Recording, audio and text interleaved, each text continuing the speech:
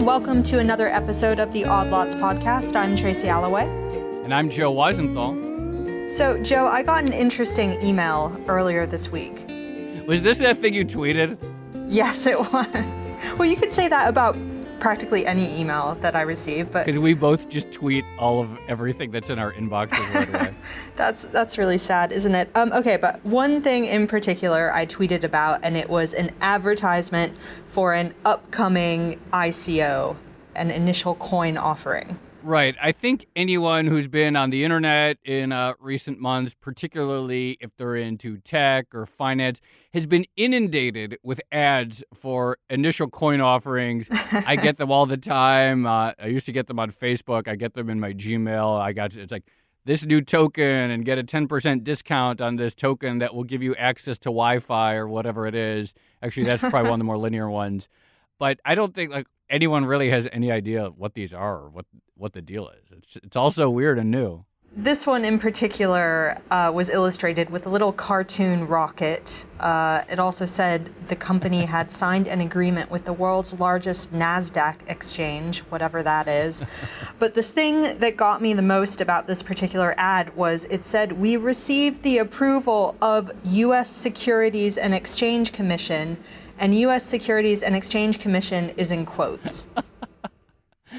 Everything about this is so beautiful. Look, I'm not going to judge this ICO, but if I were an investor, to me, this would be some at least caution signs just from how you described it. All right, but the reference to Securities and Exchange Commission, and I'm doing air quotes right now, and you can't see me doing that over the phone, obviously, got me thinking about ICOs and regulation, because obviously this is a perennial issue. How are ICOs regulated, and are they actually securities in the eyes of the U.S. legal system? Right, because the basic idea is companies are, you could say, issuing their own de facto currencies, selling them, and they want to do that as freely as possible, or many of them would like to sell for any amount to anyone in the world.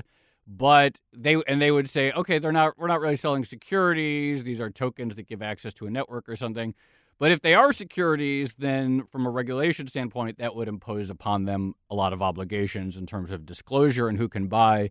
And so the question of whether these are actually securities and the law governing whether these are securities or not is of pretty big stakes for a lot of people. Huge stakes, and it actually gets to some really interesting legal theory, which we are now going to go on to discuss. And I think you have the guest with you, right? Yes, I'm very excited to bring in Peter van Valkenburgh. He's the head of research at Coin Center, which is a cryptocurrency think tank in Washington, D.C. He is going to help us wade through the thicket of regulations which may or may not apply to ICOs. So, Peter, thank you very much for joining us. Hey, thanks for having me, guys. I've been chuckling this whole time listening to you guys. I also work with the SEC in quotation marks. Do you work with the SEC not in quotation marks as well? Hopefully.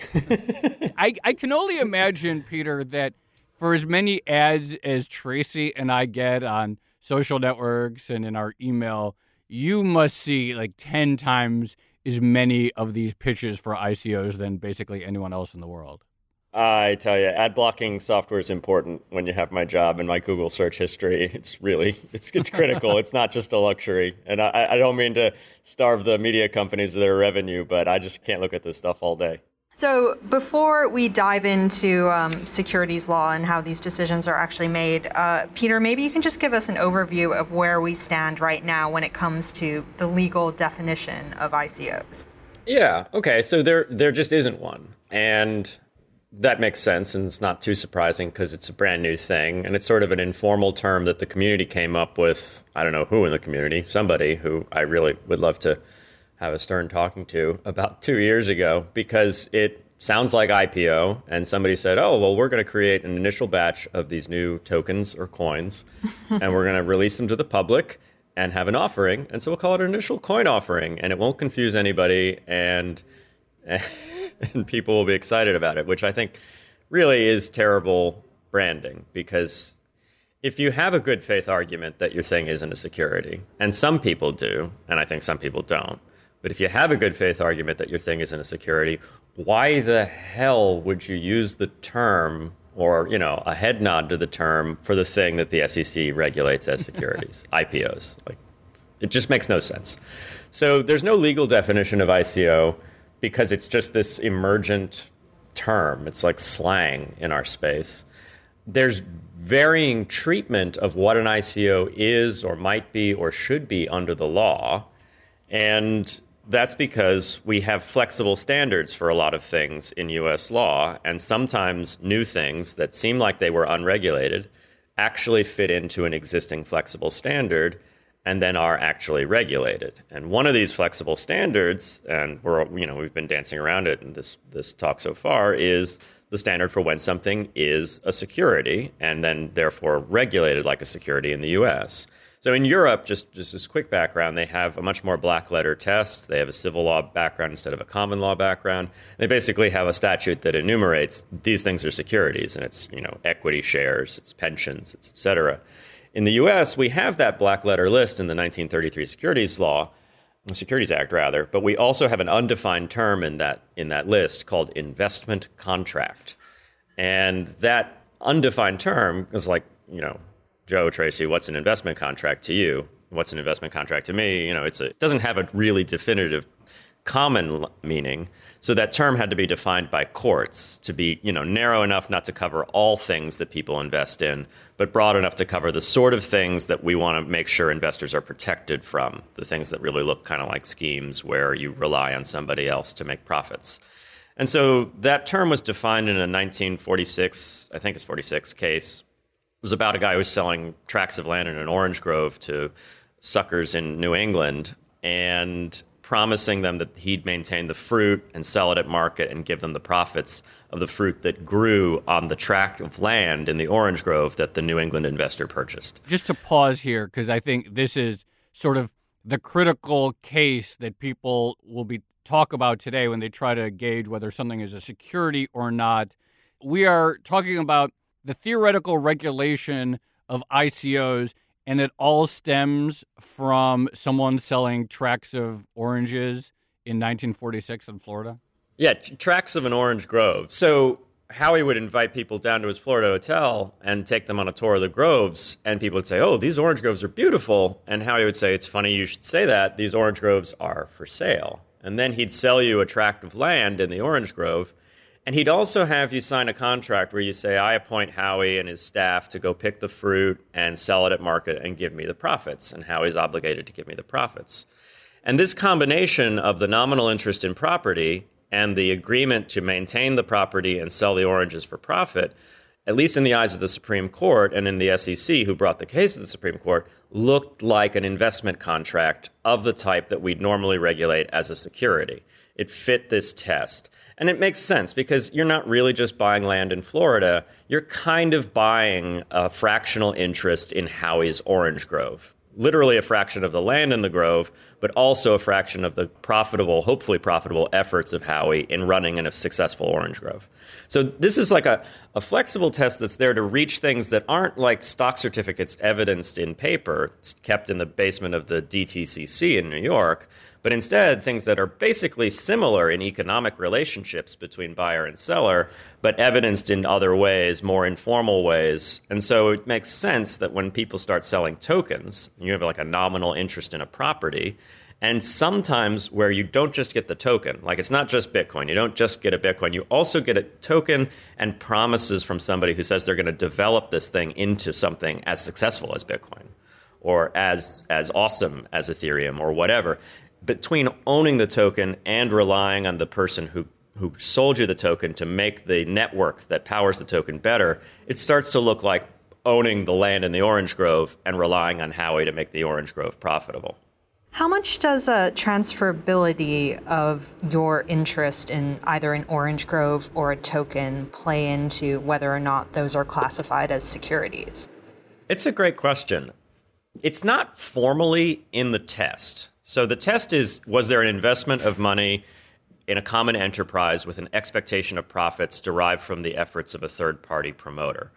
Notice nowhere in that test does it say transferability, even though what we come to expect is when something's a highly liquid and highly transferable asset, you can sell it. And you can sell it with greater ease. And if demand rises for this thing, you might make profit from it. And the fact that it's liquid and easily sold or easily transferable might be indicia of people's feelings about how profitable they are. And to put some less vague meat on those bones, just look at cryptocurrencies and tokens and ICOs, which are all, these extremely liquid transferable assets that anybody can sell, and you can sell them on very easy to use exchanges that look a lot like, online stock trading. And because they're so easy to transfer, I think a lot of people think, oh, I could buy some of this and then just wait for the price to go up a little and sell high, And so maybe that transferability enters into this legal test because it bolsters one's expectation of profits. Whereas if you buy something immobile that you'll have difficulty selling, maybe you really bought it because you just wanted to have it, not because you were expecting of making a quick profit. I'm kind of curious. You mentioned in the beginning that you think there are projects that have a good faith argument to not being securities. But the way you described the Howey test, it's like, basically, any ICO I can think of seems to fall into this category, especially the aspect of the third party, which promises to sort of develop the network. The projects that you think maybe don't or aren't categorized as securities, how are they different? Yeah. So, you wouldn't be alone if you thought that most ICOs are securities. And, Jay Clayton, chairman of the SEC, said as much in his Senate banking testimony about a month ago. Said every ICO I've seen is a security. But then you got to ask, are we talking about the ICOs we've seen this last year? Because 2017 was really like the top of the growth curve for ICOs, I think. And I think we're seeing a retrenchment now. And it's when it really entered the public consciousness. We had token sales going all the way back to 2014. I think the first was Mastercoin. Ethereum had a token sale to sell Ether back in 2014, 2015. In those early days, there wasn't all the hype. You didn't have Floyd Mayweather sitting on his private plane with a table full of money saying, buy this ICO, it's going to make me rich and it'll make you rich too. You didn't have liquid secondary markets where you could instantly go, you have your marker of a token that in the future will be valuable, like Bitcoin or Ether might be valuable, query whether that's true or not, but you have this marker. You wouldn't be able to transfer it or sell it easily. If you bought Ether in the pre-sale, you were kind of just waiting for Ether to exist as a network for smart contracts. You weren't able to go onto an exchange and fence it and sell it to somebody else. Today, when people do ICOs, there's almost always relatively soon after the initial coin offering, a market where you can go trade it and you can do day trading. And this also means that people can do nasty things like pump and dump scams and all that sort of thing, all before there's even a product or any kind of real functionality behind the token. So on the side of what I'd say are the good guys here are, first of all, and it's really important to point out, anybody who didn't do an ICO but has a token. Because there are plenty of projects that released cryptocurrencies or tokens, and they're developed by open source developers, so there's no single company behind them. But a bunch of people work together to build a network that describes a scarce token, and they never sold them to anyone. They came into the world through mining, just like Bitcoin's come into the world through mining, as a reward for people who were providing useful services to the network, who actually made this decentralized network function. So I think that doesn't look like a security at all to me. You'd have trouble making the investment of money prong because people didn't actually buy the tokens. They got them as a reward for contributing to a network resource.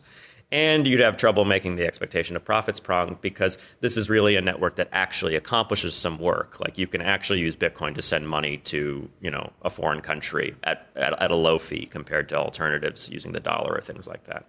And so those two factors, the usefulness and the fact that it's, not something that people invested in a centralized way, and also the fact that it's backed up by a big network of participants, like a whole bunch of people around the world mine Bitcoin. They don't all work for the same company. They're like individuals who are unaffiliated and just enjoy the technology and just enjoy providing this network service, the Bitcoin network. It's very different than W.J. Howey, who had an orange grove and was asking people to give him money for his orange grove. It's more like the gold industry writ large. So that's what I think really doesn't look like a security. And then there's some middle ground where things now function a lot like Bitcoin on the network, but in the early days, they had a sale. And just to be totally frank and open, that's Ethereum. I think Ethereum is as decentralized as Bitcoin. Generally speaking, there's places we can argue about whether it's a functioning decentralized network in the same way as Bitcoin, or whether there's some liabilities or benefits that they have over Bitcoin. But the long and short of it is, it's decentralized. It's a bunch of people around the world running the Ethereum open source software, and that's what makes Ether scarce, and that's what makes it valuable as a tool for running smart contracts. But go back to the early days of Ethereum, and they did have a sale, and you did, in the very early days of Ethereum, rely on the efforts of those sellers to deliver the tokens to you once the network was live. So there was that moment of trust. But again, I think it was really early with Ethereum. Most people were buying them to use because they were excited about the idea of a global virtual machine, which is one way of thinking of Ethereum. And then once they got them, they actually used them to write smart contracts. And we're seeing tons of smart contracts on Ethereum. You can't usually use a stock certificate to do anything. It's just there as a marker of your investment. So this looks like something, I think, radically different.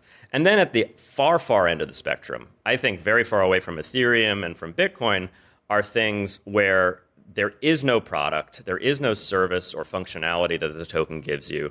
There is rapid and, I think, somewhat disgusting promotion of the thing as an investment, sometimes from celebrities, sometimes from market watchers, sometimes from people who are pumping and dumping. And you really are relying on just this promoter to make good on their promises of building something that's going to be valuable in the future. And maybe you don't even know what it's supposed to do. You've just been told that it's going to be valuable.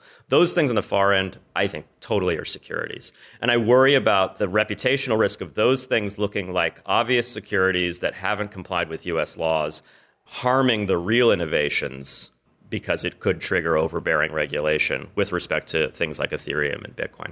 Well, so Peter, a lot of people think that there hasn't been enough regulation so far, and they're sort of scratching their heads as to why the SEC has, in some cases been dragging its feet on this issue. So are you saying that it's definitely not a blanket case that all ICOs are securities, that it's more nuanced than that?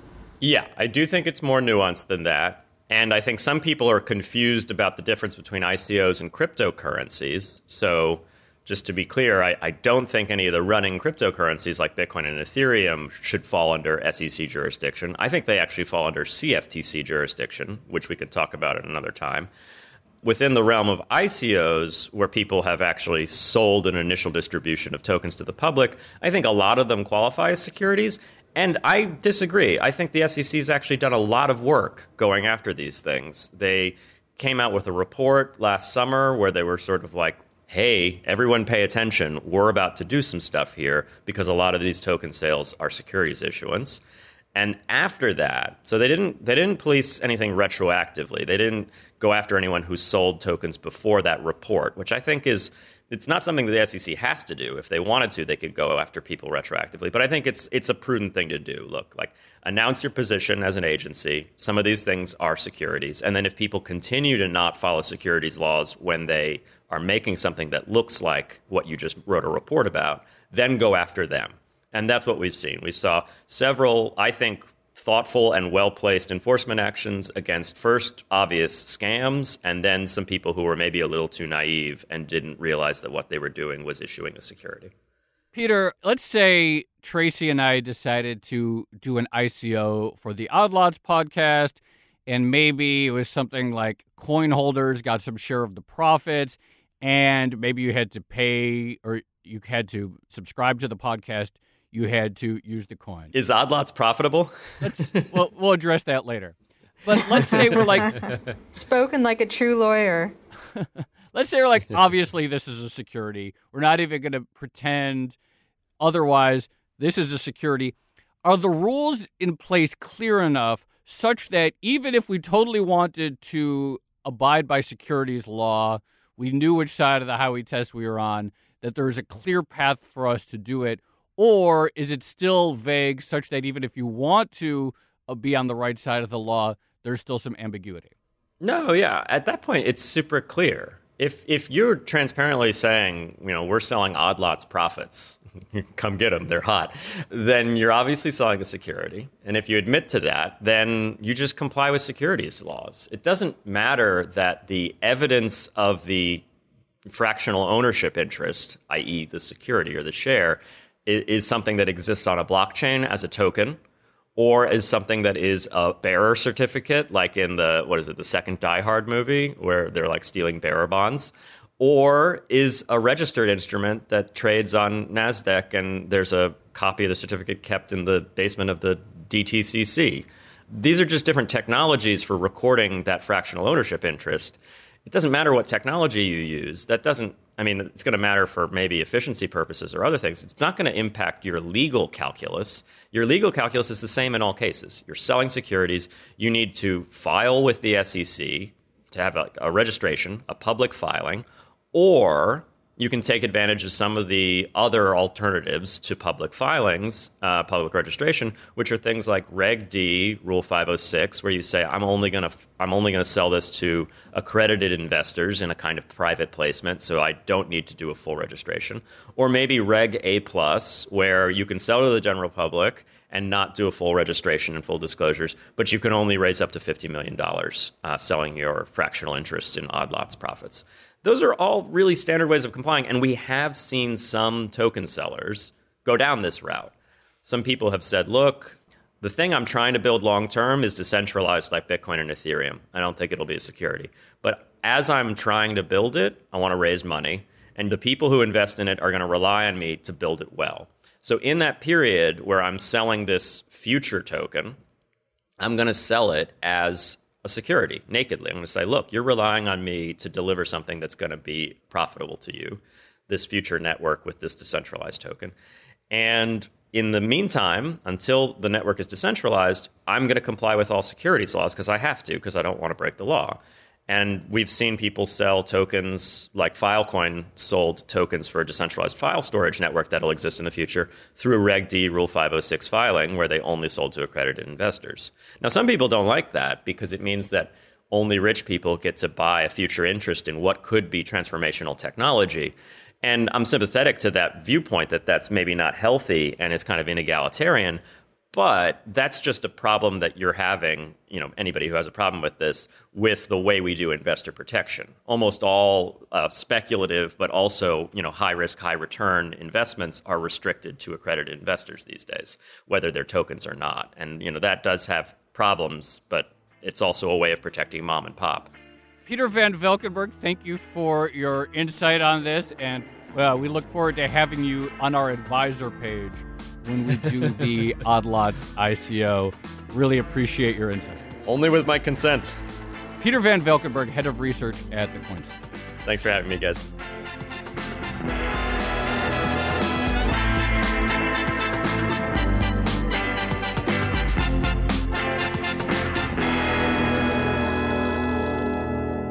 So, Joe, I don't know whether to be horrified or impressed that basically a 70-year-old legal precedent is now applicable to all sorts of new types of things, including initial coin offerings, these things that basically rely on this brand new technology that no one who was thinking about orange groves in Florida was considering back then.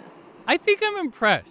I like the idea that there's just sort of these general principles that we can apply. I mean, sure, at some point there are going to be completely different types of organizations, maybe, and we'll have to come up with something more specific. And I'm sure, obviously, regulators are going to keep refining things. But I like the Howey test. It's sort of simple, the idea of a third party endeavoring on behalf of the partners for profit. I think it's a pretty good rule that probably not much reason to upgrade it. Well, I guess we'll get to find out just how applicable it is to ICOs, right? Because the SEC has talked about, it has actually sent a bunch of letters to various ICO operators asking for more information. So they're clearly taking an interest in all of this. So I imagine we'll be hearing a lot more about how relevant the Howey test is to the current period very soon. Yeah, I think there's going to be a lot in 2018. Also, you have to figure that market conditions end up having a sort of forcing effect on these things. So right now, Q1 was a pretty brutal year for all things crypto. And if that continues, you're going to have a lot more people who have lost more money. And I imagine you'll have lawsuits and people saying, oh, I bought into this. I didn't realize I was security and I shouldn't, all kinds of things. So I think it's going to be a pretty interesting year on the legal front. And I just want to make one more point that I love how it always comes back to Florida. Oh, yeah. We have a long and rich history of covering Florida financial market developments. It's just so perfect that these sort of questions about what is a legitimate investment offering comes back to this weird Florida orange grove where the people came down and they're like, oh, yeah, buy some oranges and we'll sell the oranges for you and give you money. It's perfect. It's very Florida. Yeah, absolutely. All right. Well, this has been another episode of the Odd Lots podcast. I'm Tracy Alloway. You can find me on Twitter at Tracy Alloway. And I'm Joe Weisenthal. You can follow me on Twitter at The Stalwart. And you should follow our producer, Topher Forhes, at Forhes T, as well as the Bloomberg head of podcast, Francesca Levy, at Francesca Today. Thanks for listening.